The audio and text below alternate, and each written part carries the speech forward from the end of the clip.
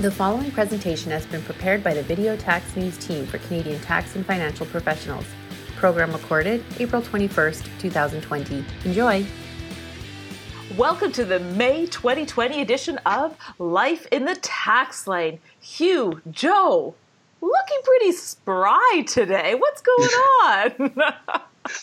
I'm happy. I just did like one of those self haircuts with my little son and my wife. So I've still got some hair, so I'm good. Yeah, no kidding. Joe, you and I are both going to be out of that pool in no time at all. I'm not sure what this May thing you keep talking about is. I believe it was canceled for accountants for 2020. We just get 62 days in April, thanks to the COVID pandemic and deadline extensions. And we have used our extended period wisely to put numerous videos online about the various COVID financial measures that the government has come out with. If we're not going to talk about COVID, Joe, what can we talk about? Well, why don't we start with home office expenses? I mean, many of us are required to work from home now. Can we get a deduction in respect of it? And the answer is yes. Now, just taking a step back, there's a couple of things we need to think about. First of all, you actually have to be required to work from home. If you just choose to work from home, that is not good enough. Second of all, you got to meet one of these two criteria. The first one is that you have to principally work from home. That's got to be your principal place of employment, so about more than 50% of the time. And during this pandemic, many of us are required to do all of it there. So we're thinking, you know what, many more of us would be able to take advantage of this specific provision. Now, there is a question, though, in respect of it. When we say principally, is that in respect of the entire year? So if I'm required to work at home for 2 months out of the 12, I'm not at 50%. So am I out of luck here? Or do I just look at the period? So over those 2 months, I was supposed to be at home 100% of the time, and I would meet it. We see conflicting comments from the specialists out there. But Caitlin, Hugh, what do you think on this? I think, Joe, both the required to work from home element and how we're going to deal with that primarily needs to be addressed by CRA. And I certainly appreciate that it's probably not in their top 50 things they need to get done to get all these benefit programs rolling. But I would guess in the summer or fall, they will probably come out with how they're going to interpret this explicitly in light of the COVID pandemic, where the rules have to be varied a little. Mm-hmm. Now, that was the first way you can meet the criteria here to write off a portion of your home, costs, et cetera. One of the other ways is if that portion of your home is used all for just your employment purposes. So you can have no personal element to it at all. And if it's used all for it, you also are required to be meeting clients on a regular and continuous basis. Any comments about that, Caitlin or Hugh? Well, historically, when we looked at that, CRA said if you're meeting clients on that regular, continuous basis, you need to actually have the client in your office, face-to-face discussions. But how does that work in a pandemic? Are Skype calls sufficient? Zoom chats sufficient? In the past, CRA has said no. We'll see moving forward if we get more guidance with respect to that, because I think that would be a tough line. I think CRA has some options because we know we've seen court cases in the past that said yes. It's only been CRA that said no. Mm-hmm. So I don't know that they want someone showing up in tax court going, well, CRA says I had to have people there in person moistly breathing on me, as our PM likes to say.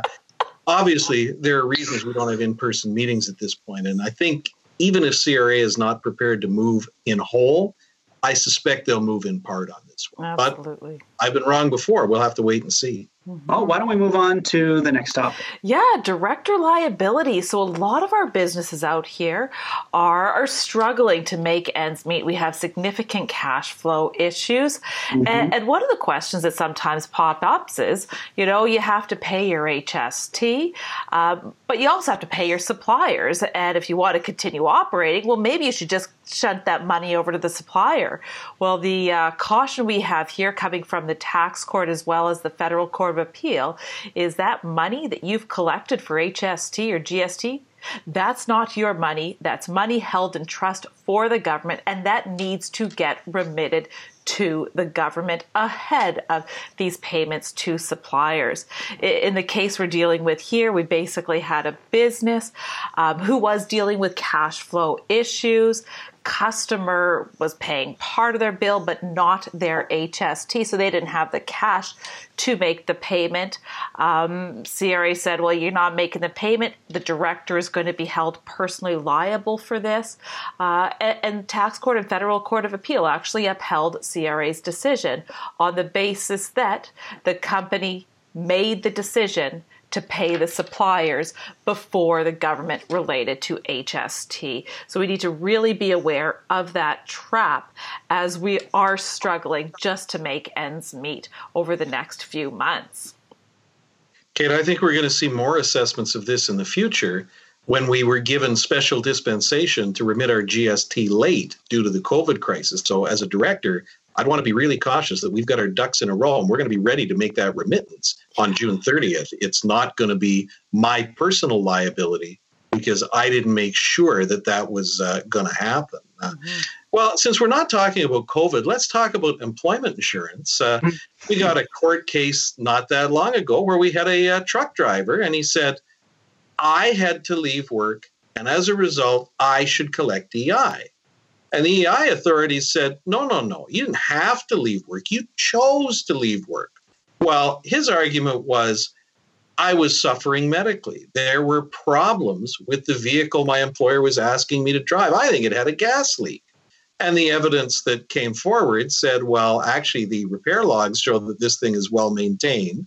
And the driver who used it after you didn't seem to have any concerns about a gas leak. So no, you had other options. You could have talked to your employer. Maybe they put you in a different truck. Maybe they did some repairs on that one. You didn't have to leave. You left voluntarily. No EI for you. And since that's not about COVID, obviously it couldn't apply to the Canada Emergency Response Benefit, except I don't get that if I leave work voluntarily either. So is that the same high bar? Your only choice was to stop working, or you're not getting the Canada Emergency Response Benefit. That's right. It's not just, is there something that is sort of pushing you to quitting? It's basically forcing you to quit. That's the key there. Yeah. So let's move on to the next topic here. When it comes to the 75% emergency wage subsidy, there have been many questions from our clients in respect of, is it possible to accrue a salary for the January through March period so that we're now eligible for the 75% sub in respect of our owner managers out there?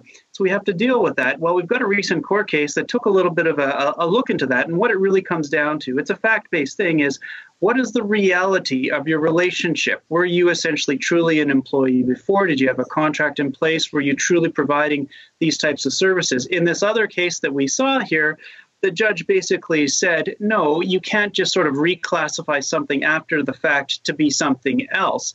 You got to have basically a legal obligation to pay sort of at the time that that service was performed. And if you didn't, then essentially you didn't actually have that type of expenditure. And you've got to have a contract in place. You've got to have an intention to do it that certain way at that point in the past. And if you don't, and if you can't prove it, then it's not a real thing. It's just sort of a shuffling of numbers here, a journal entry, and that is not good enough, not acceptable. And Joe, on that wage subsidy, we know it's not good enough that you were entitled to get paid for that period. You needed to be paid sometime in January 1 to March 15. And we know that at this point, they haven't fully figured out how that works for the owner-manager whose pay scale might not be that regular every week or every month salary, but is more sporadic. We're going to shift over to one final court case coming out of Quebec. Don't worry, this is not COVID related. A little spice of something different. This is actually a childcare expense case. We had a taxpayer who claimed $22,000 of childcare expenses over a 3-year period. In fact, they did have invoices and receipts to support the claim, but at the end of the day, The CRA just didn't believe it. They didn't think the receipts were valid. The court actually looked at the facts and says, we agree with CRA. These receipts are not valid. They disallowed the child care and also assessed gross negligence penalties. So got to be careful with those types of claims. That's all we have for this month. Chat next month. The Video Tax News team has been providing Canadian professionals with practical tax information for over 30 years. Subscribe to one of our tax newsletters or join us as we present live and online seminars relating to both personal and corporate tax. For more details, visit www.videotax.com. The preceding information is for general informational purposes only and deals with dynamic, time-sensitive, and complex matters that may not apply to particular facts and circumstances. Information provided should not be relied upon as a substitute for specialized professional advice in connection with any particular matter. For more details, see www.videotax.com/disclaimer. Copyright Video Tax News Inc. 2020, all rights reserved.